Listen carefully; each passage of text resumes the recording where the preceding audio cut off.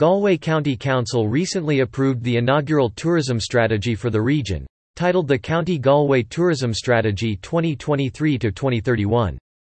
This plan focuses on extending tourism and its advantages to all parts of the county, aiming to increase visitor expenditure by 10%.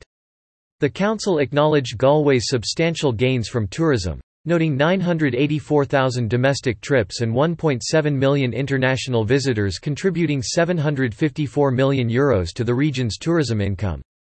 Nonetheless, certain areas, such as Galway City and parts of Connemara, draw significantly more visitors and expenditure compared to others, particularly in the eastern and southern regions of the county. Not all areas of the county are equally well known, said the council's tourism officer, John Neary. One of the challenges of this strategy, therefore, is to seek to manage well-developed tourism areas within the county with the further growth of less established areas. Liam Connolly, Galway County Council's chief executive, highlighted the establishment of a unified plan for tourism development spanning 8 years. Emphasizing sustainable tourism and job generation, the strategy aims to draw visitors who stay longer and invest more in the towns and villages of Galway.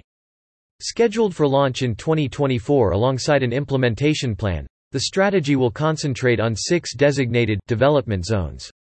These zones, identified by Mr. Connolly, aim to provide more targeted solutions to address local challenges and opportunities.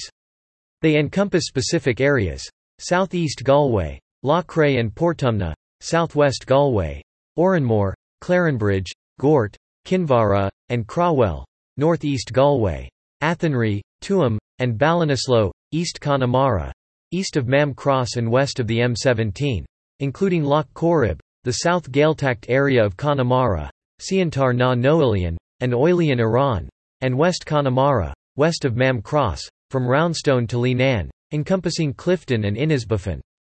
The city and county councils, collaborating with Féaltaí Ireland, plan to create a shared tourism destination brand that portrays Galway as a unified entity, marking the first instance of such an initiative.